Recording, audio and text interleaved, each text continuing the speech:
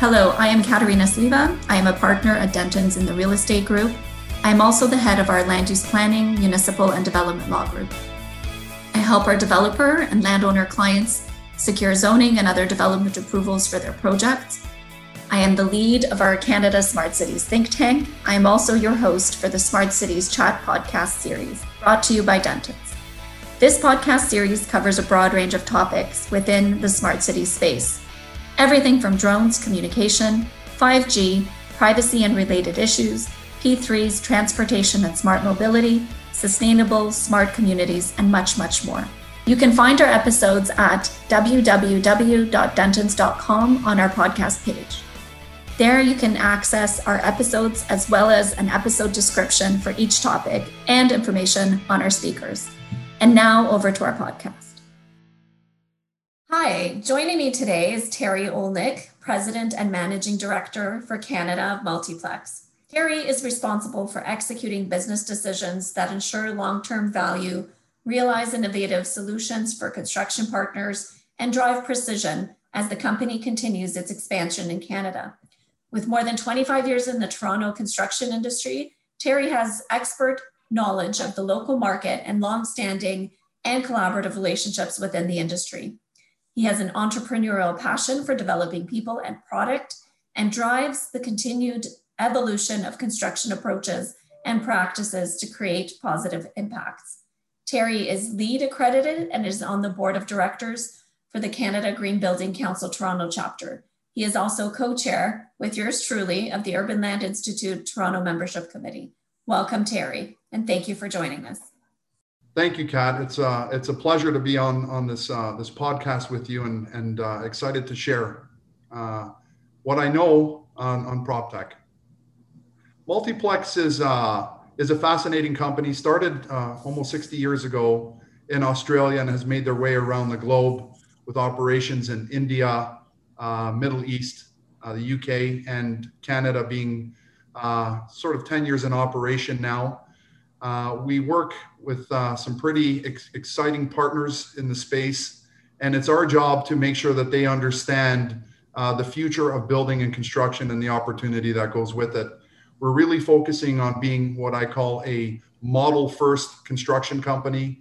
We model every single project initially to help understand embodied carbon, material selection, overall performance and constructability, and de-risk the project. And with the clients that have had this experience thus far, really starting to understand the value that this type of technology can bring to construction.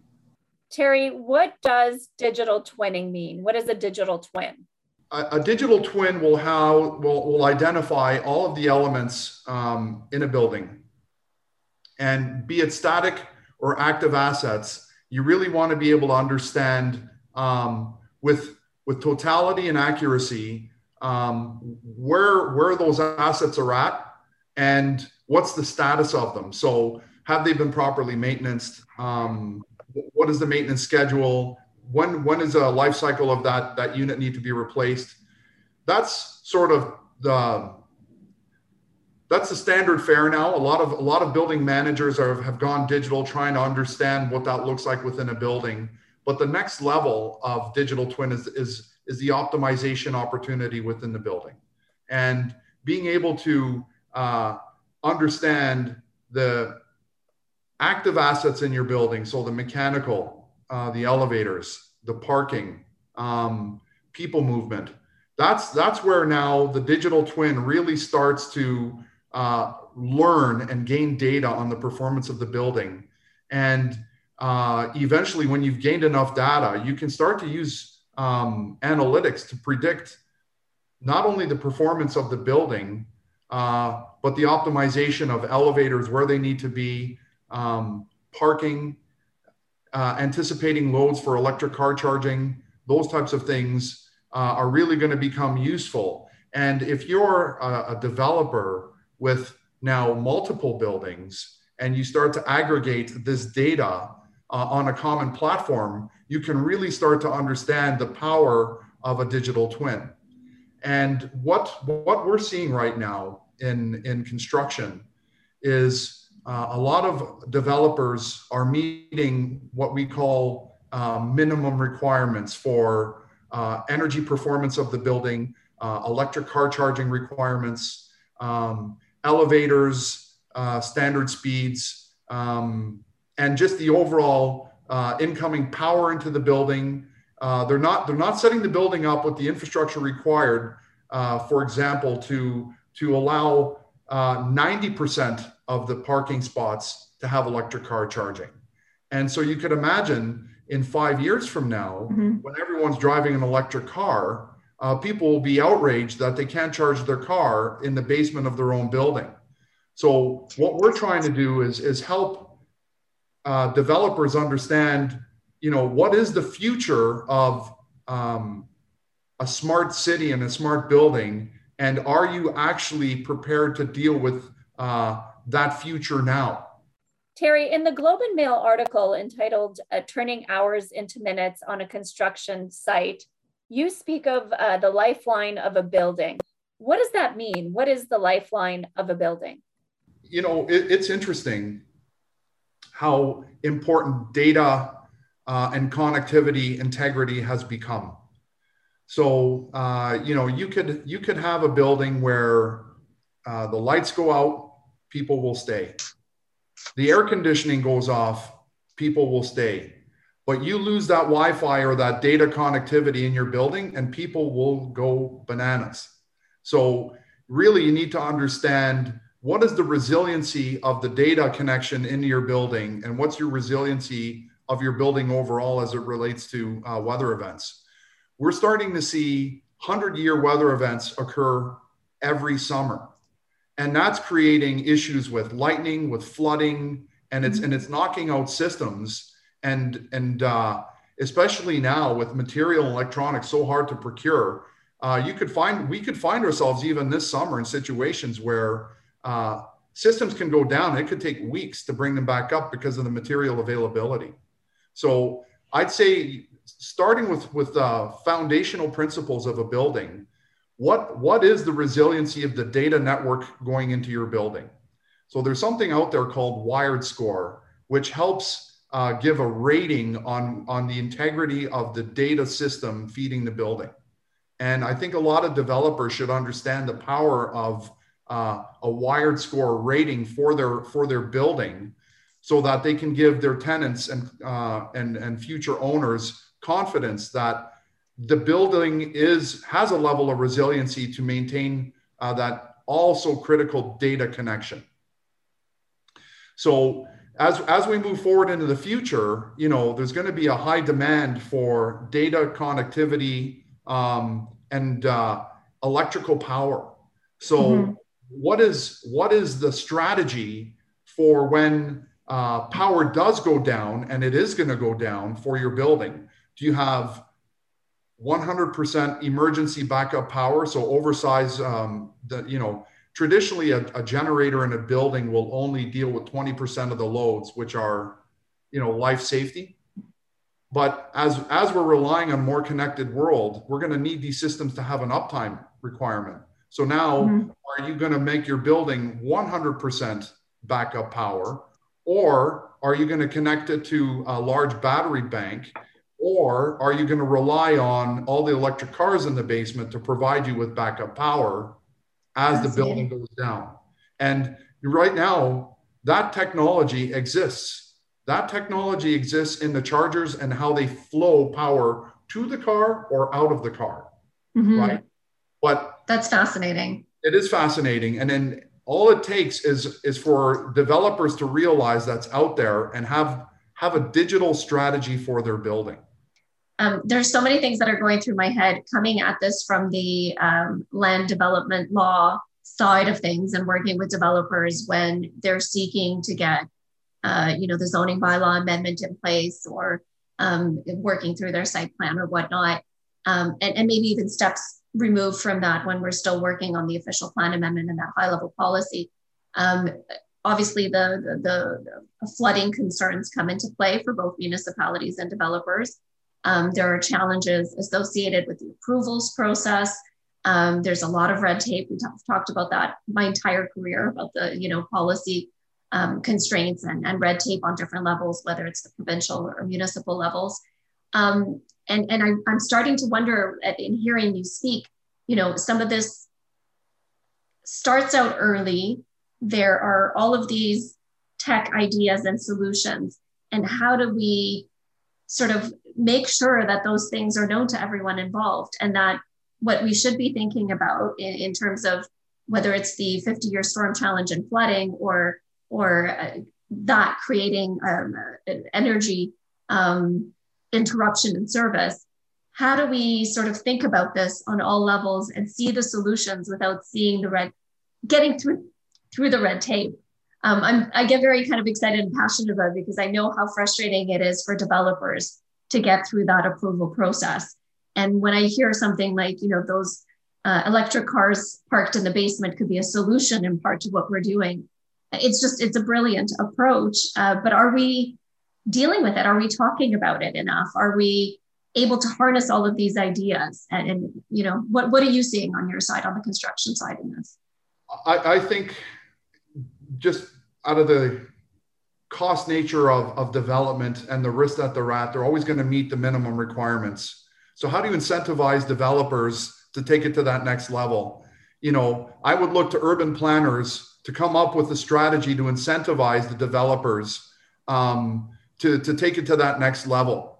As an example, if I'm a developer and I promise to put 100% electric car charging in the basement, maybe that gives me an accelerated planning approval process.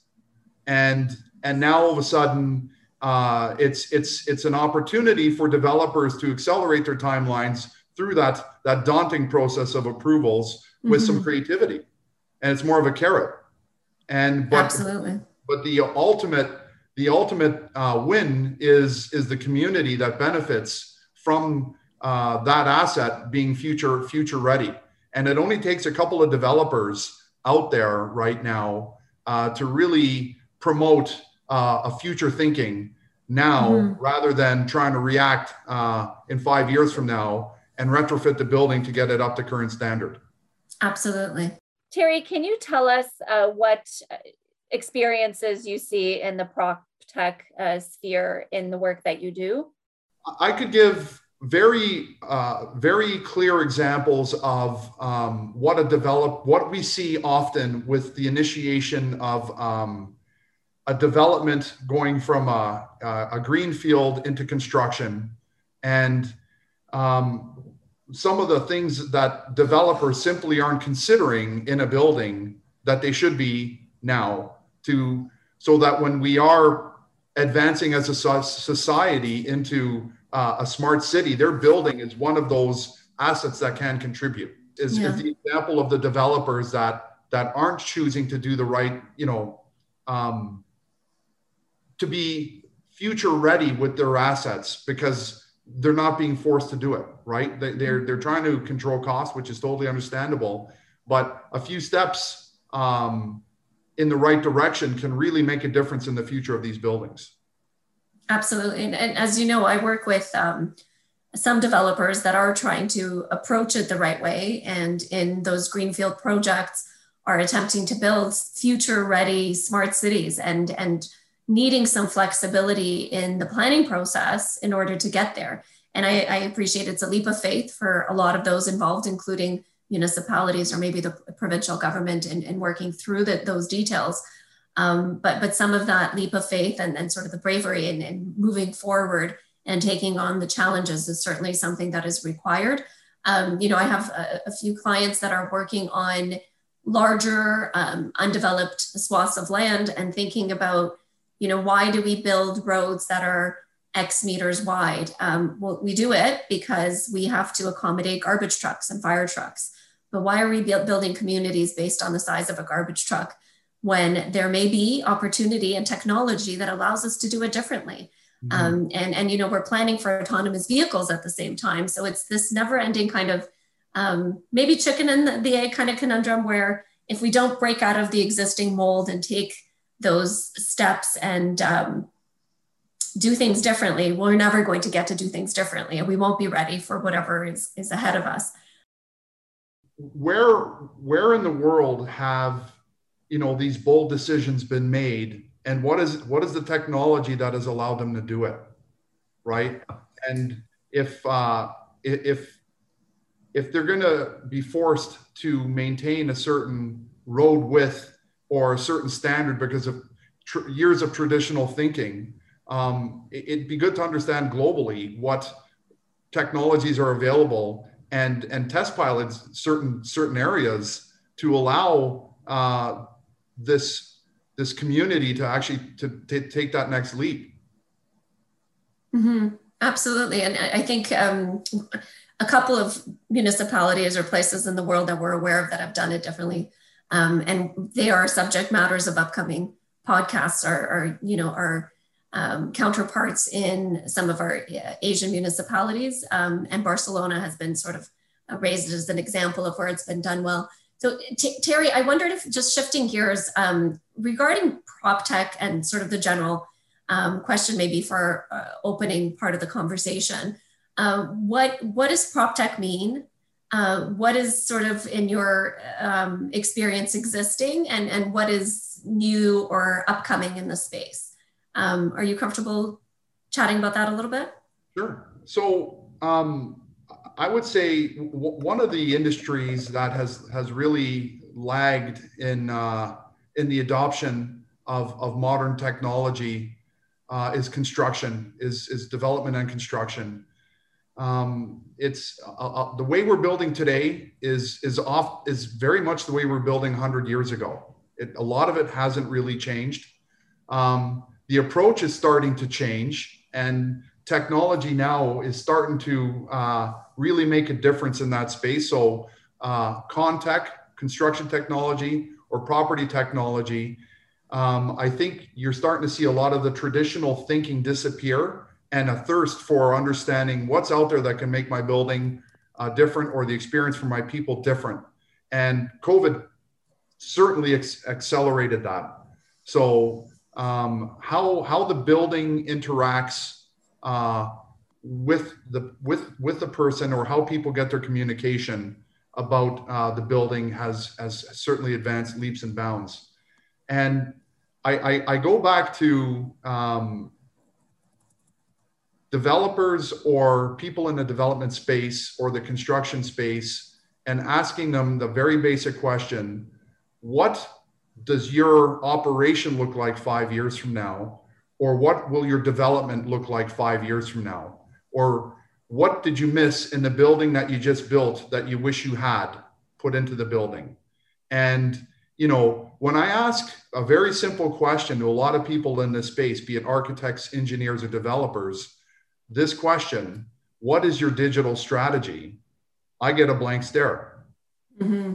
I get a blank stare. And I don't think a lot of people have taken the time to understand just how rapidly the world is evolving with technology, especially as it relates to property and construction.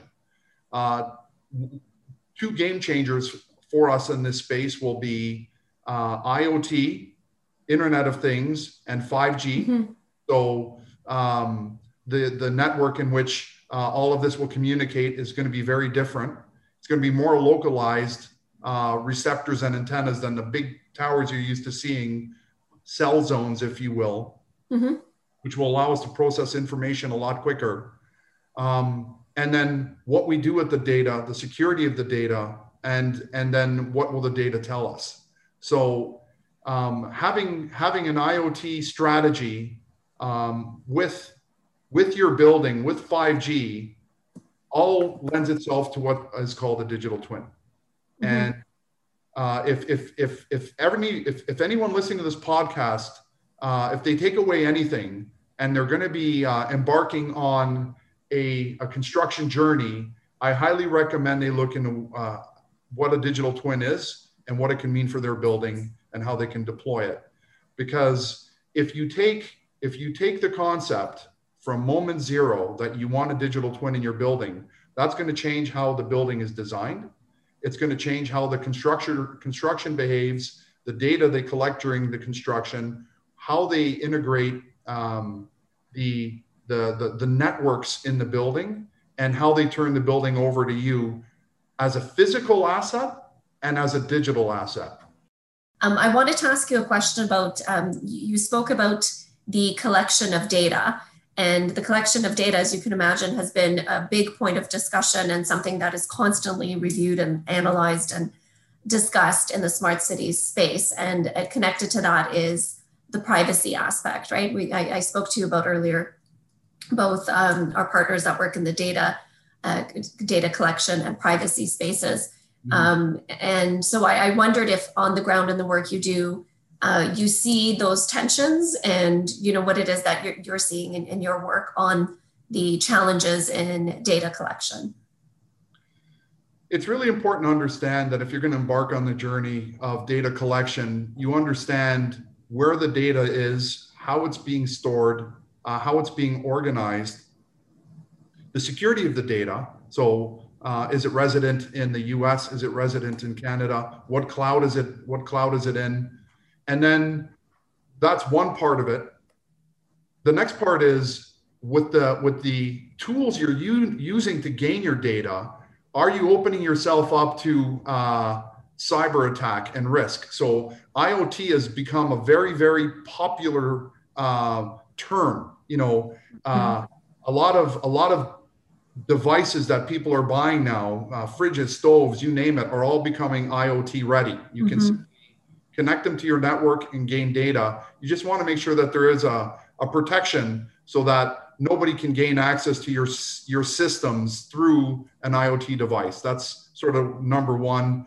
Number two, the big houses like the Microsofts, if you will, they're a great resource to understand data integrity, and how you can develop an IoT platform or a digital twin platform and the security levels that they bring to the table. All the big houses will do that for you. You just need to know who to ask within these organizations. But a lot of these, anybody who's hosting any sort of cloud service will have an IoT group that can help you understand what a digital twin looks like and how you can embark on that journey.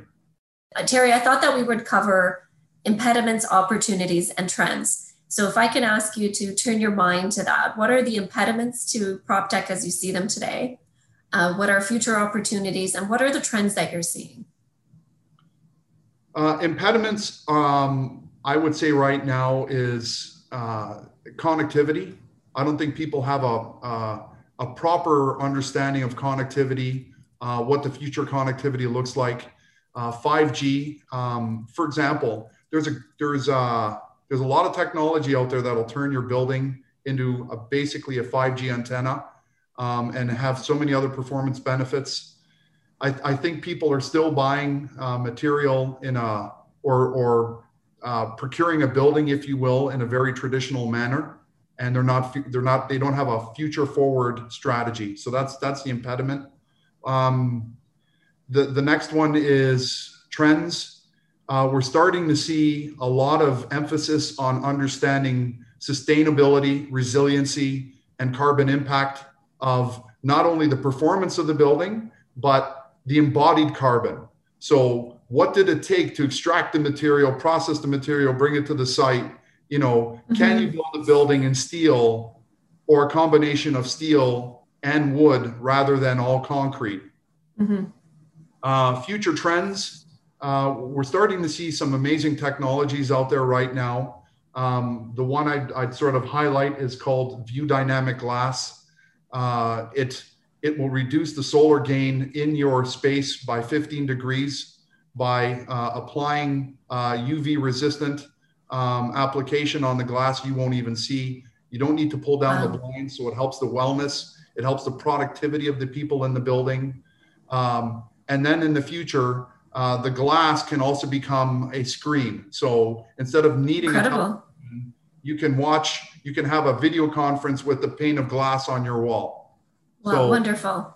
And it also has embedded IoT technology where it measures the air quality in the space, the amount of people in the space, how often the space is getting used. So that's an IoT application built into the mullions of the glass and the aluminum, and then the entire facade acts like a 5G antenna. And that's available right now. That makes me think of very futuristic, TV shows. Is this something that Multiplex is implementing in some of its construction today, or? Yeah, we're looking at it very closely, and it's a matter of generating awareness to clients that fantastic the opportunities are here and now. Don't miss it. Terry, thank you so much for your time. We really appreciate it, and we appreciate you spending this time with us on our podcast. Thanks, and look forward to future discussions. Dentons is a global legal practice providing client services worldwide through its member firms and affiliates. This episode is not designed to provide legal or other advice, and you should not take and refrain from taking action based on its contents. Please see dentons.com for legal notices. Speakers from this podcast episode and any other professional in our group will be pleased to speak with you on today's topic or any other topic related to smart cities. Thank you for listening, and stay tuned for other episodes in our Smart Cities Chat podcast series.